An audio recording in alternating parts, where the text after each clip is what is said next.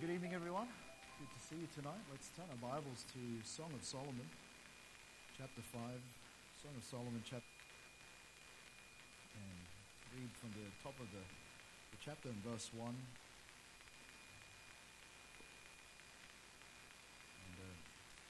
interesting book, the book of Song of Solomon.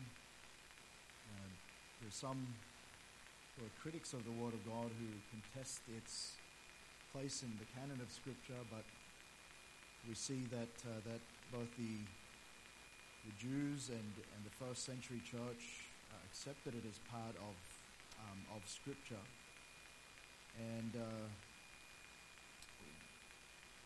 many even contest that the whole thing is allegory, but we just stand on the fact that we believe in the literal Word of God, and so we understand that this really was part of the many songs that Solomon wrote, and really it comes in the form of a love poem.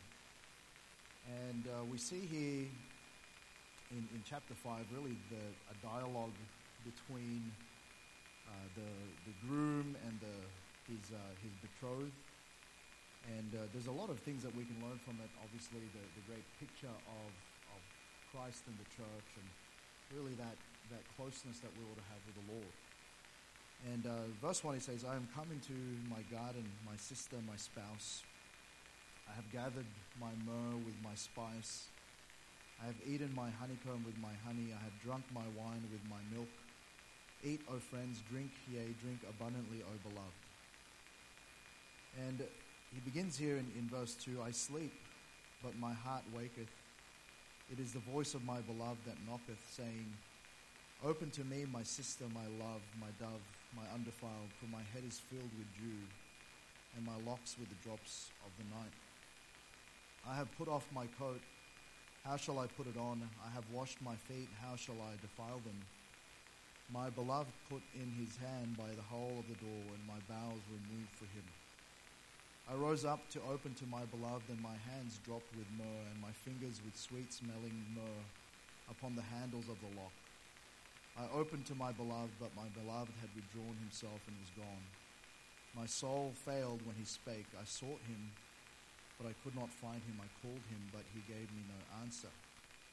The watchmen then went about the city, found me, they smote me, they wounded me. The keepers of the walls took away my veil from me.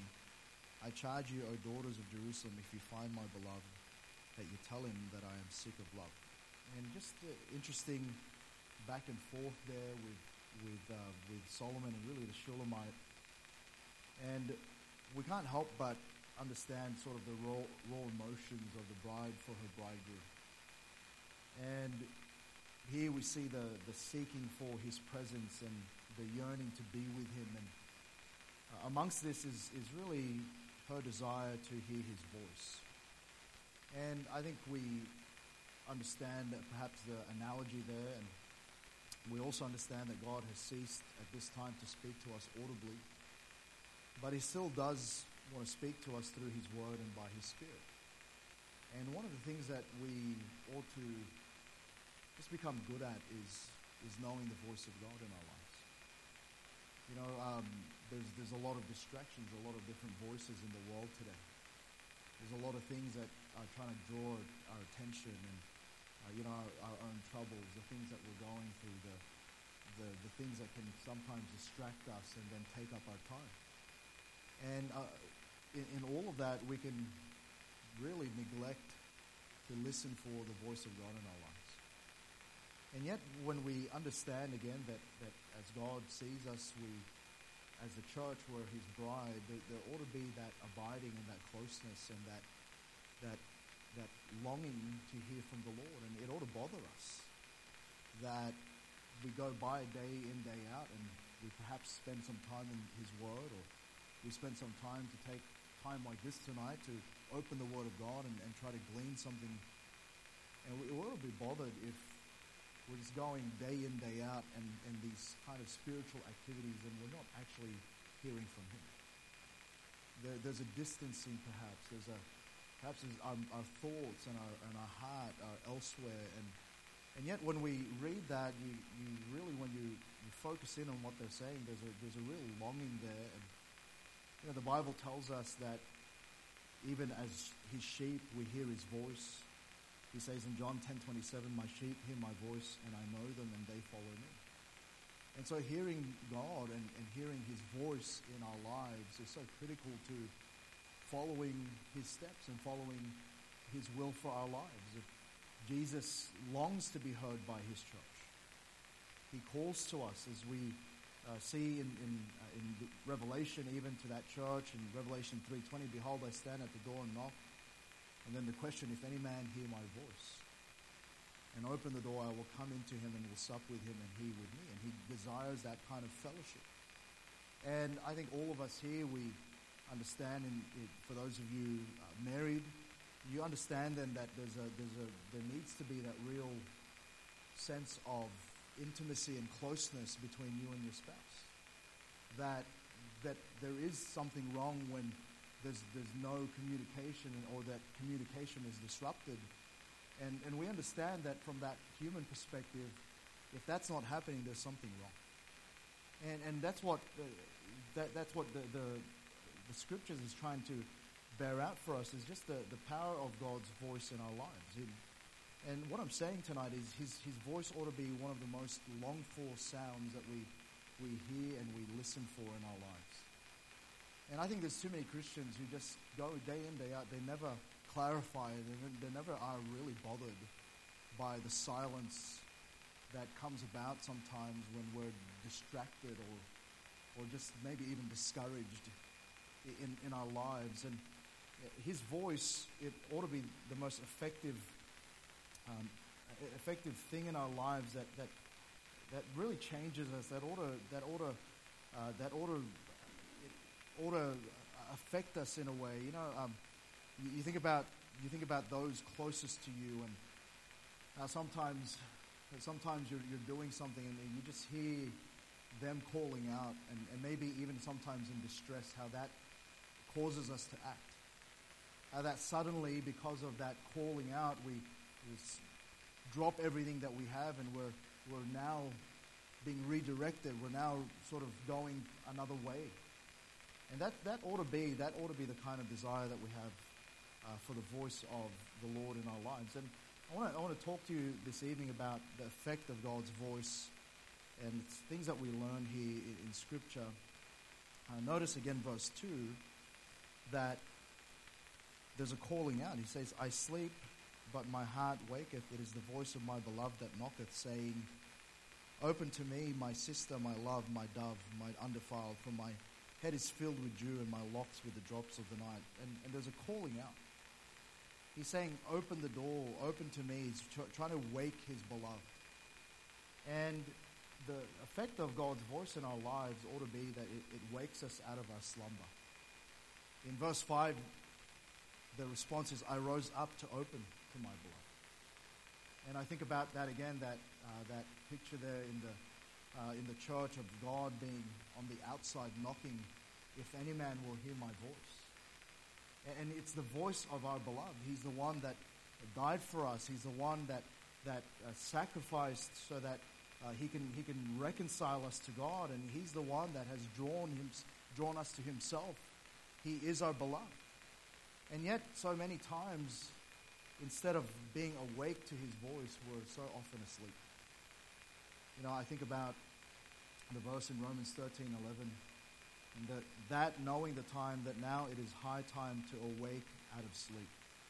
For now is our salvation nearer than when we believed. I think there's many Christians who are asleep today.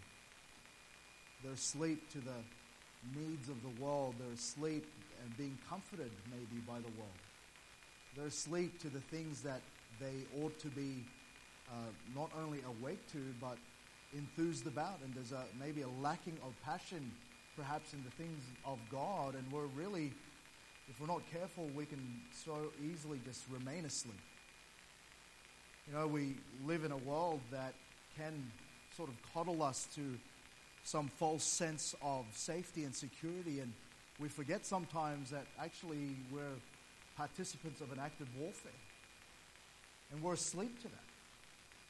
And yet what God does so often is he calls out to us to wake us. He's calling out to wake his saints from their slumber. And I don't know if you've ever slept through, your alarm, and you know who it is. It's the last resort. It's your spouse. And maybe they slept through and they've suddenly realized you're late and they're trying to wake you. And, sometimes we're so asleep in our Christian life that even when our beloved, the Lord, is trying to get our attention, we just won't. And maybe we've grown so unfamiliar with his voice, we don't even recognize the urgency of the call. And God's voice ought to wake us from our slumber. And, many are sleeping when they should be awake. And certainly the voice of our beloved ought to draw our attention, and it should wake us. And I think about Elijah when he was in that place of discouragement. He had run away because of the threat on his life. And he was there in the cave, and the whirlwind and the fire and the earthquake came. But you know what God got his attention? It was a still, small voice of God. And I wonder how keen we are for the voice of God. I wonder when we're reading through Scripture and he's trying to get our attention about a certain thing that is there plainly in his Word. I wonder if we're awake enough and we're attuned enough to his voice that we would just stop and pause and ponder and let him speak to us a little bit clearer. Or do we just breeze past, like he's trying to get our attention, but we just breeze past? And I wonder if there's a message or a stirring in our, when we're sitting there and listening to a message and God's trying to stir our spirit about something. I wonder if we're attuned enough to his voice, or have we drowned it out and now we've just been allowed to be put to sleep by the world's lullabies. We're going around and it ought to wake us out of our slumber. I wonder if we're just attuned to his voice. I wonder if we prepare ourselves as we come to the time where we're going to open God's Word in the day. And I wonder if we're just preparing ourselves as we come to church to gather together to worship, but certainly to be edified and to be instructed and to be challenged. And I hope you have the attitude that you want to hear from God each time. And it ought to wake us out of our slumber, but it ought to invite us to closeness with him. The call was, "Open to me, my sister." Says I rose up to open to my beloved. And my hands dropped with myrrh, my fingers with sweet-smelling myrrh. There was a readiness, but it's an invitation to closeness with him. You know what it was? There was some sort of barrier that was there. And they needed, the beloved needed to open up to their beloved. And we see there that it's an invitation to closeness. And just like, again, we quoted that verse in Revelation 3:20, he's on the outside wanting to come in. There was a distance between the two parties. There was some sort of barrier, and yet his voice was asking for closeness. And many times we can just allow different things to distance us from God. We can allow the sin that we've harbored in our lives. We can allow the worries and cares of the challenge at hand in our lives to drown out, and now we struggle to seem to hear and listen. And yet, so often his voice is an invitation to just draw close to him again. And the Bible tells us that if we would draw nigh to God, he will draw nigh to us. It's actually an invitation for us to take that step.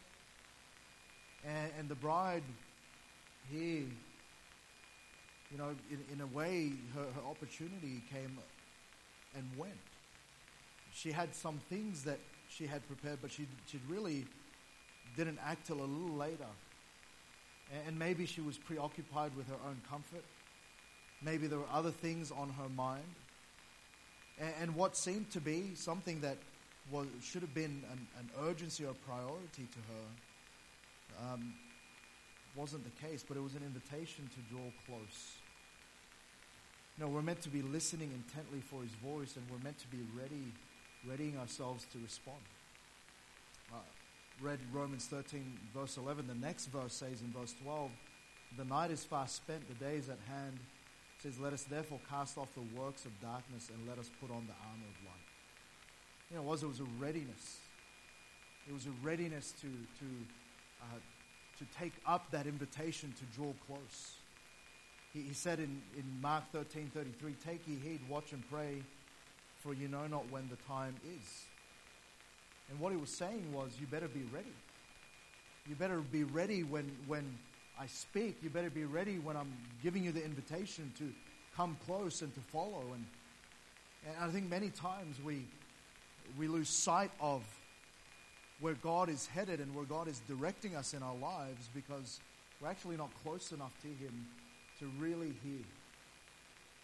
hear that still small voice, to really hear the quiet instructions in our hearts for the things of the next step or the following thing that we're supposed to be doing. And we wonder and we haven't taken care of just listening, of just hearing the voice of God in our lives. But this closeness, thirdly, this hearing Him, it also it directs us toward Him. That closeness that He desires is a direction to come close. It's a direction toward Him. And although it was the bridegroom's hands that was noted here, his voice was the initiator of the direction she was meant to look. You ever had to go somewhere with your kids and you know that it was going to be, it was very, very critical that they just follow, and you know that maybe perhaps they're unfamiliar with the place, and what do you often say to them? You tell them, "Hey, you better listen for my voice. You better listen, or else you'll get lost." And sometimes you're seeing them, and to get their attention, you call out their name. You call out to them so that they would hear. And hopefully they're so familiar with your voice that wherever you're at, they're going to at least stop and look for you for some sort of directive or direction. And that's how it is with the Lord. So often it's not that God's not speaking or directing. It's just that we're not in the mode of paying attention. We've just so lived our lives in maybe even in opposition to the directives that He's given us so clearly in His Word, and we've not exercised ourselves to that in the specifics and in the quietness of His voice, we're not familiar enough to be drawn back to Him. And His voice will often lead us to Him, and never in a place that draws us away from Him. And what He does is often He'll get our attention by calling out, and then His hand often confirms a way. And we need to just be in the practice of looking toward Him when He calls out. And that takes time to recognize and to be familiar with His voice. And then really, at the end of it, it makes us seek Him. Because in verse 6, it says, "I opened to my beloved, but my beloved had withdrawn himself and was gone." And then notice this, how bothered. "My soul failed when he spake. I sought him, but I could not find him. I called him, but he gave me no answer." And she was bothered. She was bothered by the fact that he wasn't there when she was seeking out. But the great thing about our relationship with the Lord is that He's there to be sought, and when we seek Him, we shall find Him. His absence didn't mean that they were done. It just meant that she was to continue to look for Him. And hearing His voice should only make us grow in our desire to seek Him. And it ought to be that we desire that. I think about Psalm 42 verse 1, "As the heart panteth after the water brooks, so panteth my soul after Thee, O God." And there's that longing, there's that desire. And it ought to bother us. It ought not to just leave us there. It ought to be that we're so bothered by it that we seek in a greater fervency, in a greater way. And I know that there's been many times that I've been seeking the voice of God. I've been seeking His directive, and it hasn't come that quickly. And I know that there are many times that's bothered me. There are many times where I've had to just take a little bit more time of careful listening and careful seeking. And when you're seeking for God, hearing His voice once isn't enough. You want to hear it again. You want to continually long to hear more. And I hope that that's where you're at tonight. You know, we're going to pray and we're going to do a lot of talking, but just like any good communication, part of it is listening too. And maybe it just would be tonight that we take a bit of time for stillness, to just listen for his voice tonight.